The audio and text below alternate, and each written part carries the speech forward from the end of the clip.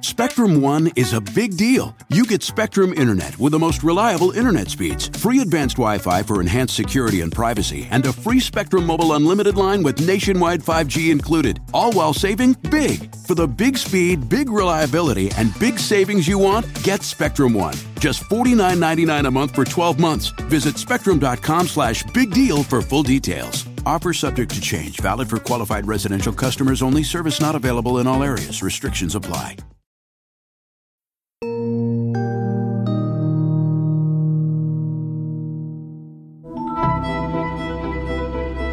Hello and welcome to another episode of Prosecuting Donald Trump. It's Monday, October 30th. I'm Andrew Weissman, and I'm here with my co-host, Mary McCord. And Mary, this is one where I think we have to speed talk. Yeah, because yes, we do. There's so much going on. I was thinking about it, and it's a little confusing because there's New York, D.C., Florida, and, wait for it, Colorado. Because you left out Georgia. Well, yes, although we're exactly. not going to talk about Georgia. Georgia's always on my mind. Insert joke here. Yes. But of all of those jurisdictions, we're not actually going to talk about Georgia, even though that's where we saw all this flipping of witnesses last week. But this just tells you just how much legal trouble and legal issues get spun off by the former president. So one of the things that's starting today that we will definitely take a deeper dive in as we go forward, but not today, is an evidentiary hearing that is going to raise some factual issues, some legal issues in Colorado. And this is the issue about whether the former president is actually eligible under the Constitution to run and be elected and serve as president of the United States again. And so that raises a host of legal issues and some factual issues, and that will be heard at the lowest level federal court. But that's a long story. So even if their district court were to rule one way or the other, there's all sorts of issues that are going to come up on appeal and potentially all the way up to the Supreme Court. So that's something we're going to keep a close eye on. But that's not even the story for today.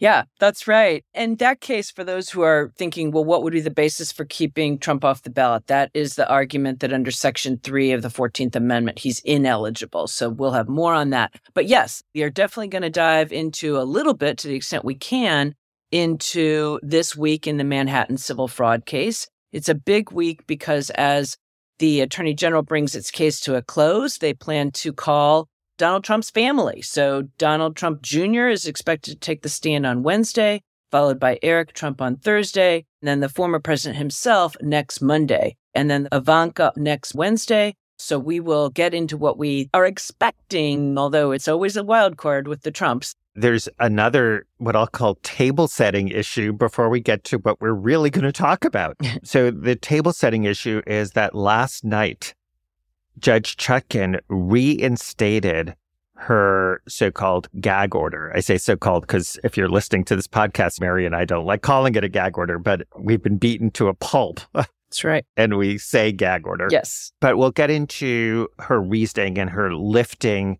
the temporary stay. And then this issue is going to go to the Court of Appeals in D.C. And then we have a really great guest who listeners to this podcast know, and that's Trevor Morrison, the former dean here at NYU, a constitutional law scholar. And we're going to take a deeper dive into the former president's arguments that he's covered by presidential immunity. These are arguments that are now briefed to the district court in D.C. That's the one case where the charges really relate to conduct he took as president, and so he has raised this issue. But we'll get into that. And it's one of the things, Mary, I don't know about you, but that's the kind of thing I always feel like this is what the podcast is built for, because we really have enough time to talk about Absolutely.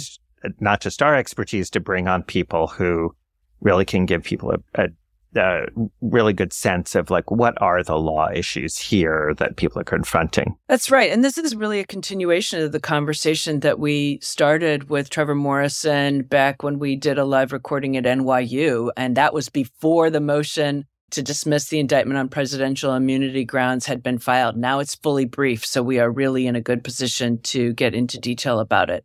But let's start with this upcoming testimony from the Trump family, just to sort of level set where we are in that case. I love it when you speak DC. Yeah, level set, right. Table set, level set, wave tops, all those DC government shorthand phrases. This is the case, of course, that's been ongoing now for several weeks before Judge Engoron in Manhattan. It's a civil fraud case where the judge, before the trial ever started, had already issued his decision on sort of liability to all of the defendants. Those are individuals and Trump organization and entity defendants about a pattern or practice of fraudulent documents and business practices. But the trial has taken place in order to determine sort of individual liability on other counts that do require specific intent and materiality, et cetera. And perhaps in some ways, more importantly, what would be the amount of disgorgement of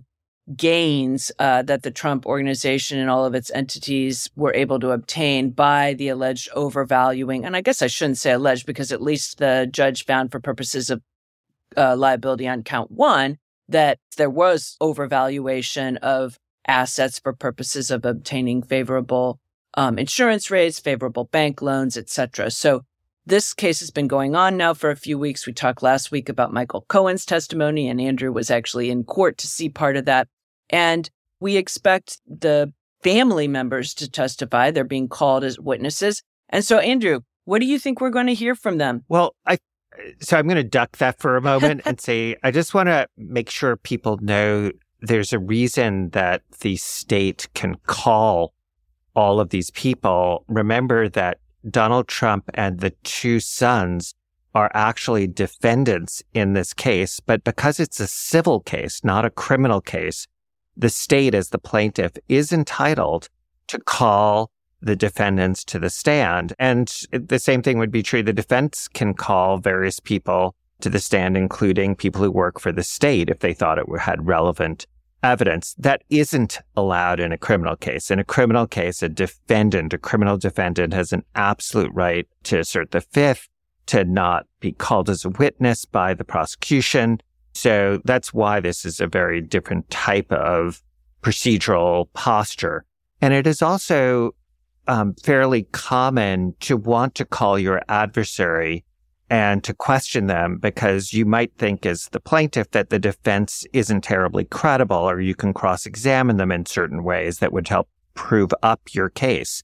So what do I think they're going to say? I think with respect to Donald Trump, we'll see what he says next week, but I think he's going to deny everything. But he gets to be crossed on documents and prior statements he made. And unlike in a press conference, he has to answer the questions and he has to respond. He obviously can assert the Fifth Amendment, but I don't suspect he will. And let's just pause there for a second, since you just explained, the difference between a civil and criminal trial. He could assert it even in a civil trial if he thinks he has a reasonable belief that his response to a question could inculpate him and that there is a reasonable likelihood that he might be prosecuted for it. So just because it's civil doesn't mean you can't assert the Fifth, but there's a test for that. And you can't just say fifth to everything, kind of like, he's done in some previous occasions. You have to be able to establish that your response is reasonably likely to expose you to criminal liability, and there's actually a realistic possibility that the government would charge you. So I think that with respect to the children, I do think that they may try to say that they relied on accountants, relied on lawyers, or they just didn't know anything at all about what was going on. So, for instance, I believe Eric Trump has said in the past publicly, like, he wasn't really involved, which means it'll be hard for him to say that there wasn't any fraud going on, because he won't really know. If he didn't know anything about the business, then he can't really say that there was or was not fraud. He can just say, I didn't really know about this. Other people may be able to say, well, I did know about it, but there wasn't any fraud. So I would think they're all going to deny the claims, but the issues is that there's a lot to cross-examine them on, and that is why, if you are the state, you're calling them, and you have to assume that they're calling them for that reason. Right, and part of the reason there'll be a lot to cross-examine on is, at least it's my understanding, that each one of them had not insignificant roles to play in various different loan applications or representations of the value of different Trump properties, both in New York as well as Mar-a-Lago, as well as the old post office in Washington, D.C., which he turned into his hotel, which is now no longer his hotel. So, for example, I believe Donald Trump Jr. and Eric Trump each signed various statements of financial condition, right? These statements themselves are in many ways the heart of the case, because if these overvalued the assets, then the question is why? What was that based on? And I believe Ivanka Trump was very involved in the post office acquisition and turning that into Trump Hotel. So, that's why obviously the Attorney General wants to call them as witnesses, because they have firsthand percipient knowledge of these things, but also why there'll be a paper trail, right, that can be used in cross-examination. So 2 quick things. It's worth remembering that Ivanka Trump originally was a defendant, but because of a statute of limitations issue, she is no longer a defendant, meaning that there was no action that she participated in within a certain period of time by which a case has to be brought. So she may have relevant evidence, but she's no longer a defendant in the case. That does mean she doesn't have a strong interest. And then let me just give you a quick sort of insider tip as to one reason you would want to call these people. If you're the state and you think that you have a judge who's going to find them incredible, that there's testimony that you think the judge is going to say, I didn't believe them, it's really useful for appeal to have the judge making factual findings of his own assessment of the witnesses on the stand, where he says, I listened to the testimony, I heard them live, and I believed X, but I didn't believe Y. Now, why is that important? Because on appeal, the person who wants to say, well, the judge got it wrong, it's very hard for an appellate court to second guess those credibility calls because it's just a written paper trail.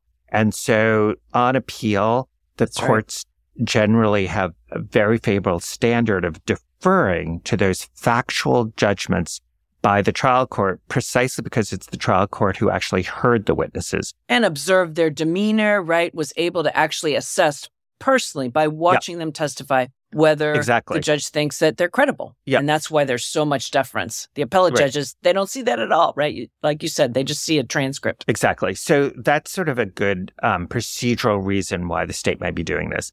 So, Mary, let's move on to the really breaking news from last night, which is Judge Chutkan, as people will recall, issued a sort of partial gag order, partial restriction on what Donald Trump could say, but she stayed that to hear from both sides about whether it should be stayed, in her view, pending appeal.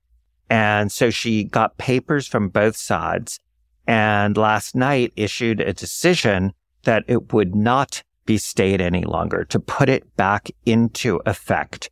And I think there's sort of 2 things I just wanted to quickly say and then turn it over to you, Mary, which is, one, she pointed out 2 types of statements that Donald Trump made while this was stayed, meaning that it wasn't in effect. One was the former president attacking the administration, attacking the current president and saying this is all biased. And Judge Chutkan went out of her way to say that's going to be totally allowed under the decision she issued, that those kinds of generalized attacks are totally fine. But she also referenced an attack on Mark Meadows, which the former president made when the news came out that he apparently was immunized by the federal prosecutors and had testified in the grand jury and had testified that he told the former president that he lost the election. And there was a generalized attack, but on him, targeting him. And Judge Chutkan went out of her way to say that's an example of what you cannot do once this order is back in effect. And just an hour or 2 after her decision, the former president did something very similar with respect to Bill Barr, who clearly is a potential witness because he has testified both in the January 6th committee hearings and been on TV repeatedly talking about his conversations with the former president that are relevant to the January 6th case.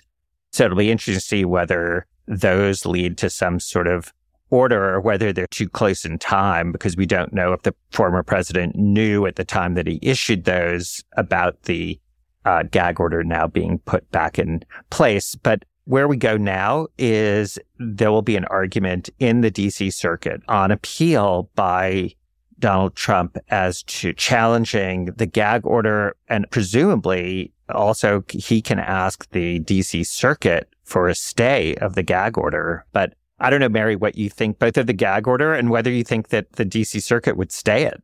Yeah, I mean, he already has, like at the point of time when he filed his appeal of Judge Chutkan's order, he also sought an administrative stay if Judge Chutkan were to deny the lengthy stay, and then a full stay to go for the entire length of the appeal until the appeal is completely decided. And so right now there is no stay, but the next thing that will happen is the circuit will take up that motion for an administrative stay, again, long enough for them to decide whether to actually stay the gag order for the entire length of the appeal. I know this probably seems really confusing, so many levels of stays, but that's just the way it operates, so that in a case where there really is a reason to have something stayed, that there's multiple kind of ways to have that happen while the appellate court makes its decision. But I think Judge Chutkan last night, she wrote a 9-page opinion about why she was denying this motion for a stay that would go the length of the appeal. And most of her ruling was based on the fact that it is not likely to succeed on the merits, in her opinion. And she, I think, pointedly responded to the arguments that had been made by Mr. Trump, and particularly his First Amendment arguments, and said, I considered all of those things. You remember this lengthy hearing where we talked about First Amendment arguments, when we talked about them sometimes as a criminal defendant, your First Amendment rights can be infringed when there is a significant government interest, such as the administration of justice, and not doing something that could potentially intimidate or harass witnesses or cause them not to provide truthful testimony. And she mentioned both targeting of potential witnesses in a negative way that might make them fearful to testify truthfully, but she also mentioned targeting them in a positive way that might dangle this idea of, you'll get favorable treatment from me if I get elected president again if you testify favorably to me. And we've certainly seen that happen in the past. Mary, what do you think about the Bill Barr statements that were made shortly after the stay was put back in place? And I guess I have two questions for you. One is, do you think it violated the order, assuming he knew about it? And two, do you think she'll do anything about it? In other words, determine whether he knew about the order at the time that he issued the statements about Bill Barr. Yeah. So this social media post starts by saying, I called Bill Barr dumb, weak, slow-moving, lethargic, gutless, and lazy, a rhino who couldn't do the job, etc., and goes on from there. Judge Chutkan does take pains in her opinion to say, I reject the claim that my order saying you can't target potential witnesses or the prosecutors or their staff or court staff, I don't think targeting is vague. It's all context-based, and things that are attacking a witness, again, either with disparaging and almost threatening comments or like overly positive comments, almost trying to coerce them into saying something positive. She said, in context, targeting is not vague, and I would, in any event, always have a hearing and allow the sides to be heard before I would determine whether there was a violation of this order. So I think right there, first of all, she's making clear she's never going to just say, you violated the order, here's your penalty, without hearing from the parties. And of course, that's what we would expect, because that's what due process is about. And I think she figures that can address any issues there might be with any vagueness, which again, she says this isn't vague. And with respect to the Bill Barr comment, I do think there's probably a pretty significant question whether Mr. Trump was aware that she had reinstated her gag order at the time he made those statements, because from the time that a judge orders something till it becomes public, it gets posted on the electronic system called Pacer, and it's accessible to the public. And then who knows when it actually was communicated to Mr. Trump. I think there's at least a decent likelihood he was unaware of it, because I actually don't think he probably would have posted that if he was aware of it, given that he seems to have been aware of the gag order, non-gag order in the past, although put aside the fact he does seem to keep violating Judge Engoron's order. At any rate, I think that might depend on whether the government moves to have the court make a decision about that. And if the government does not, she may raise it on her own if there's a hearing scheduled soon, but I don't particularly expect that. I guess we'll see. Yeah, one thing that's worth noting is there was a glitch in something called PACER. PACER is the system that the court uses and the parties use to submit things electronically.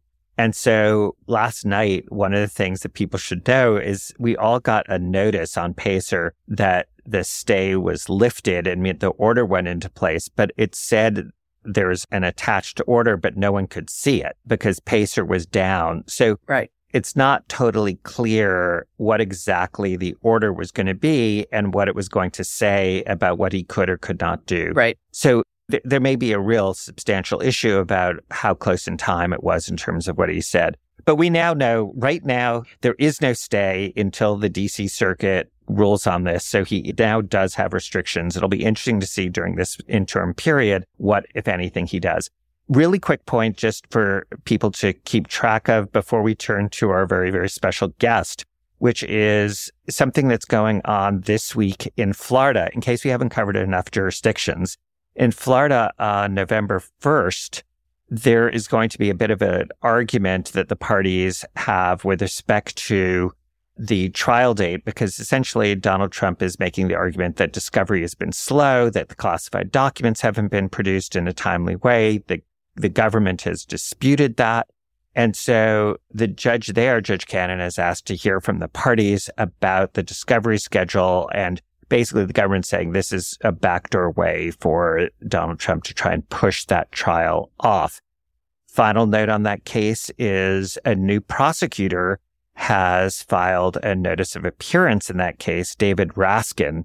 He is a longtime federal prosecutor. The most relevant thing about him is that he is a very, very experienced trial lawyer in national security matters.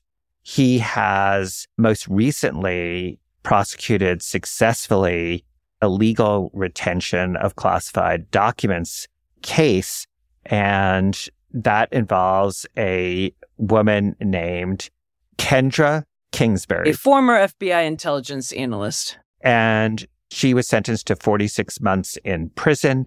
So I think what that really adds to the team is somebody with a lot of experience in these cases, but particularly trying these cases. And so that is a really useful development if you're the government in terms of beefing up the staff, preparing for trial. Now, that case did involve a guilty plea. I just want listeners to know. But he has tried cases. Yes, absolutely. Exactly. He is now in the Midwest, but he came from the Southern District of New York and did lots of national security matters. More prosecuting Donald Trump of presidents and kings in just a moment.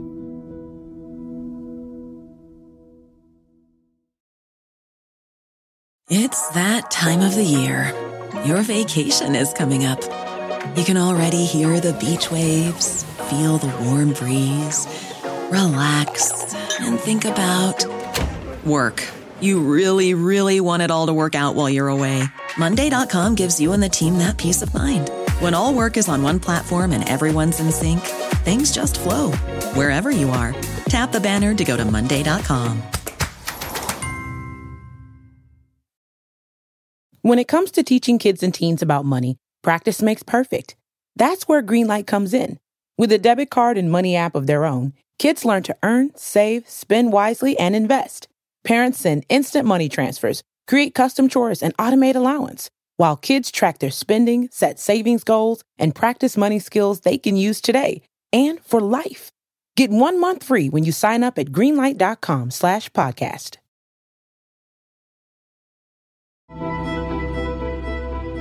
Okay, the main event. So Trevor Morrison, welcome back. Thank you. I'm glad to be back. So there is a briefing now in the D.C. case, the so-called January 6th case before Judge Chutkan, where the former president has said that he is immune because he cannot be criminally charged as he has been because it relates to conduct that he took while he was in office. He makes a second argument, which is that this is conduct for which he has been tried in the Senate and acquitted in the Senate. And so essentially he's trying to say it's like a criminal defendant who has been acquitted in an Article 3 criminal case. And so double jeopardy should attach, meaning you can't be tried twice. So those are sort of teeing up the issues. And the government obviously has now put it in a brief. And I think maybe the first thing to do is take the first issue before we get to the double jeopardy issue, which I have to say, just on a sort of non-legal basis, just looking at it as an average citizen seemed like nuts to me. Because if you were to have that apply, every president would want to be impeached constantly for any conduct they could possibly be criminally charged with later, hoping to have a sort of political solution to ever being charged criminally. But let's leave that aside for a moment. What did you make of the defense argument here? And it might be worth maybe also teasing out what you think are particularly noteworthy points they were trying to make to the judge, knowing that this is likely to be heard by other courts, meaning the Supreme Court. Sure. It is hard to imagine that Judge Chutkan will be the last judge in this litigation to opine on that question. This immunity question seems destined for the D.C. Circuit, and I wouldn't be surprised if it even ended up being taken up by the Supreme Court. What is the argument? In the first instance, Trump's lawyers are arguing that absolute presidential immunity, which is a recognized doctrine when it comes to immunity from civil suit, applies also in the criminal context. Now, this is an immunity that the Supreme Court recognized in the Nixon versus Fitzgerald case from after Nixon's time as president, but relating to an immunity that the court agreed he had from a civil suit for money damages connected to conduct that he was alleged to have undertaken while he was in office relating to the firing of a federal employee. And as part of his official acts, right? Within the outer perimeter of his official acts, not something completely unrelated to like his role as president, right? Well, that's right. That's maybe the critical point, which is, although we call this immunity absolute presidential immunity to distinguish it from the more pervasive form of officer immunity that's known as qualified officer immunity. So there is a substantive difference in scope. Absolute doesn't mean literally absolute. The Supreme Court, even in recognizing it in Nixon versus Fitzgerald and in later cases, has said that the immunity extends to the outer perimeter of the president's official responsibilities and duties. Now, the court has emphasized time and again that the presidency is a unique office with uniquely broad responsibilities and duties, and therefore this immunity is going to cover a whole lot of conduct undertaken by a president during his presidency. But the very notion of there being an outer boundary means there has to be something on the other side of it. There have to be acts that a president could undertake while in office that are better understood to be personal as opposed to presidential, or as has been argued in some of the parallel litigation here, maybe better understood as the president acting as a candidate in an election as opposed to acting as the president of the United States. There may be some overlap there, but there's a possibility of distinguishing them too. So he has to argue not only that there is immunity, but that the conduct that is the focus of the charges against him brought by the special counsel is conduct that falls within the scope of that immunity. And therefore, the government can contest that on either 2 points. Is there even this absolute immunity when it comes to criminal cases as opposed to civil? And then do these actions fall within the scope of that? And Trevor, can I ask you, just in the Fitzgerald case dealing with civil liability, that was a case that was brought when Nixon was no longer in office, so that we're dealing with the court saying, you know what, we're going to find this even though he is no longer the president of the United States. Correct. It's not just temporary immunity for while somebody is in office. It actually extends to when the president's no longer the president. Is that right? That's exactly right. The court was concerned that if it only recognized a temporary immunity, that is, you couldn't sue the president civilly while he was in office, that the prospect of being sued after leaving office for things that the president had to do as a matter of his official responsibilities could have a chilling effect on the way the president conducted his official business as president. One way of putting this is I think there are two things potentially to be concerned about here. One is distracting the president from doing his job by having to attend to litigation in the moment while he's in office. Another is the prospect of civil litigation and civil liability later for doing things that were within the scope of his office, causing him to conduct his work as president differently because of the fear of that potentially frivolous litigation later. And the court was attending to both. There's a separate question about presidents being amenable to civil or criminal action while they're in office. That doesn't arise here, obviously, because it's post the Trump presidency. That by itself wouldn't defeat the assertion of immunity, though, because as you say, in the Fitzgerald case itself, the court recognized the immunity after the fact.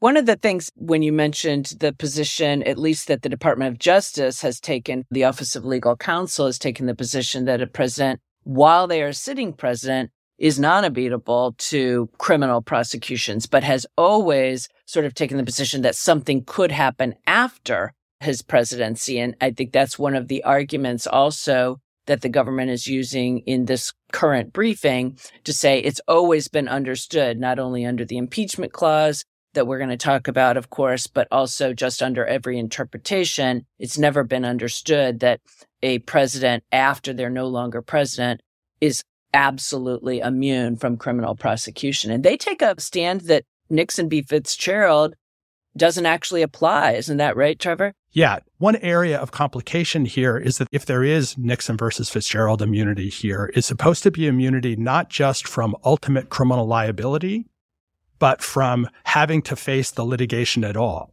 At least that's the civil version of it. It's immunity from suit. The criminal analog, if it exists, would be immunity from having to face the criminal charges. And so you could imagine a circumstance where the special counsel says this conduct is a crime and it can't therefore fall within the scope of his official duties. And the former president says the opposite. It's definitely within the scope of my duties. And that makes it very ambiguous whether it's a crime. But because it's within the scope of my official responsibilities, I shouldn't have to say anything more than that. So some of this is about the threshold issue.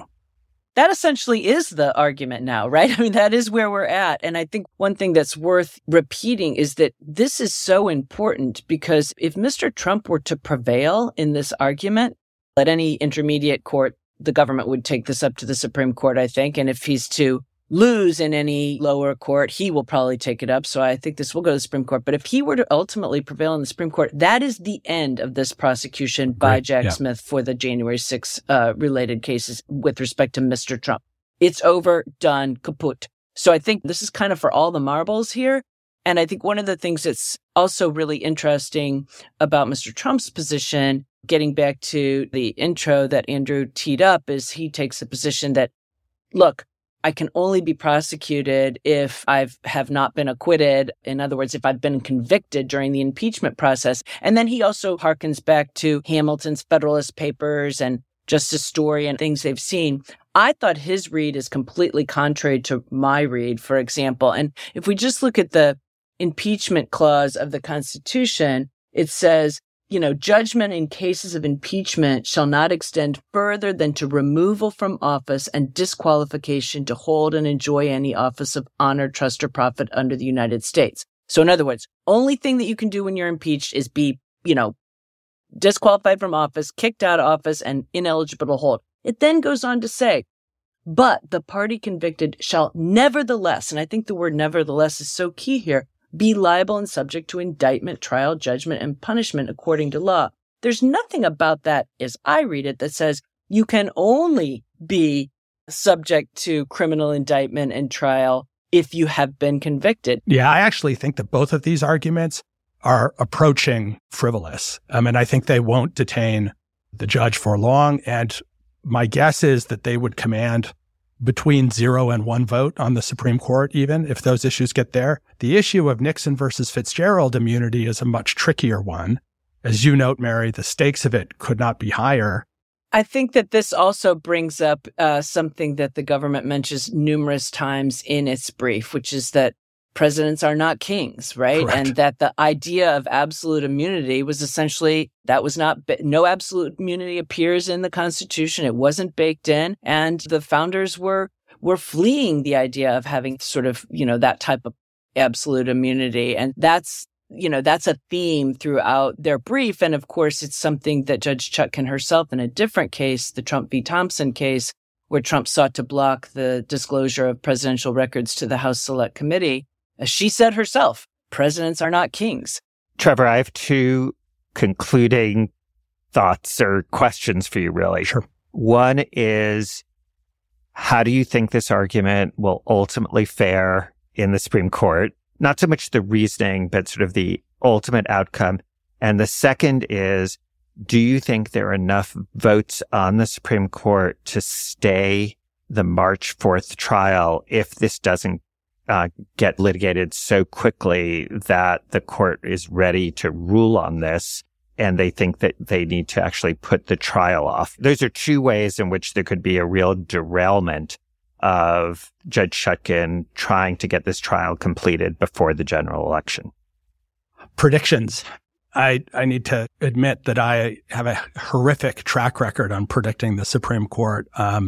I assured my father-in-law that there's no way in the world the court would take Bush versus Gore, and I'm not sure that I've lived that one down yet. So on your first question on the merits, I don't think that there are sufficient votes on the Supreme Court, but I'm also, I suppose, just channeling what I think my own view is.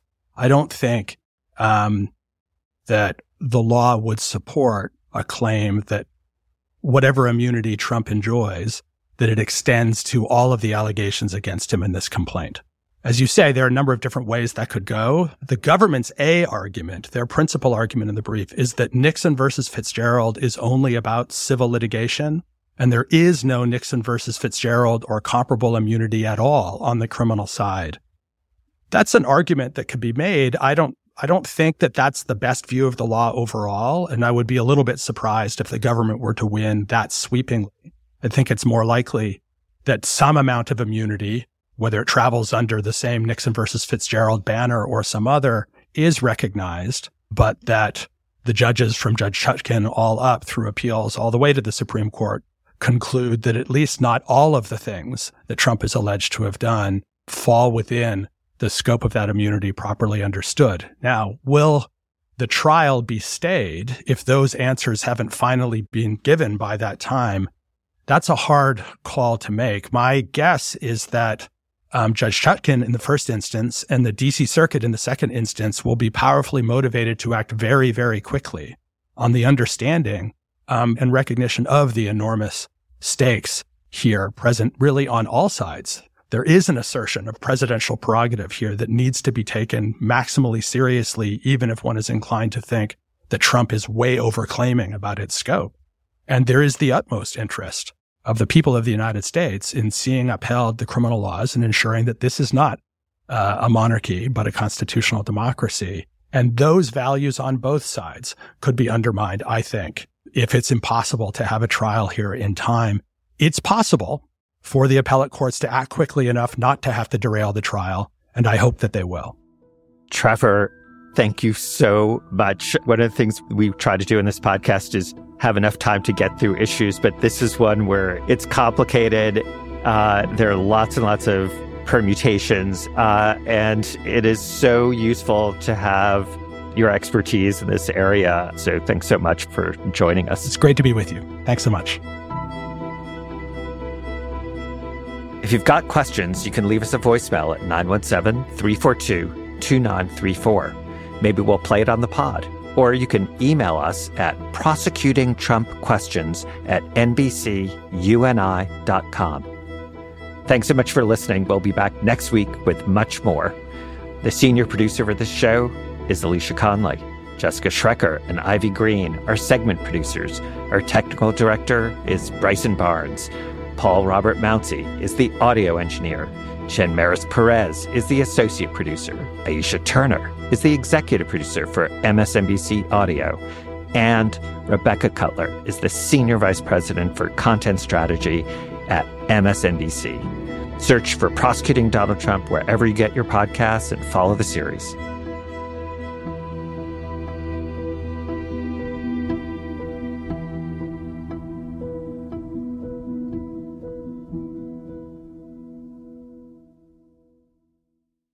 When it comes to teaching kids and teens about money, practice makes perfect. That's where Greenlight comes in. With a debit card and money app of their own, kids learn to earn, save, spend wisely, and invest. Parents send instant money transfers, create custom chores, and automate allowance, while kids track their spending, set savings goals, and practice money skills they can use today and for life. Get 1 month free when you sign up at greenlight.com/podcast.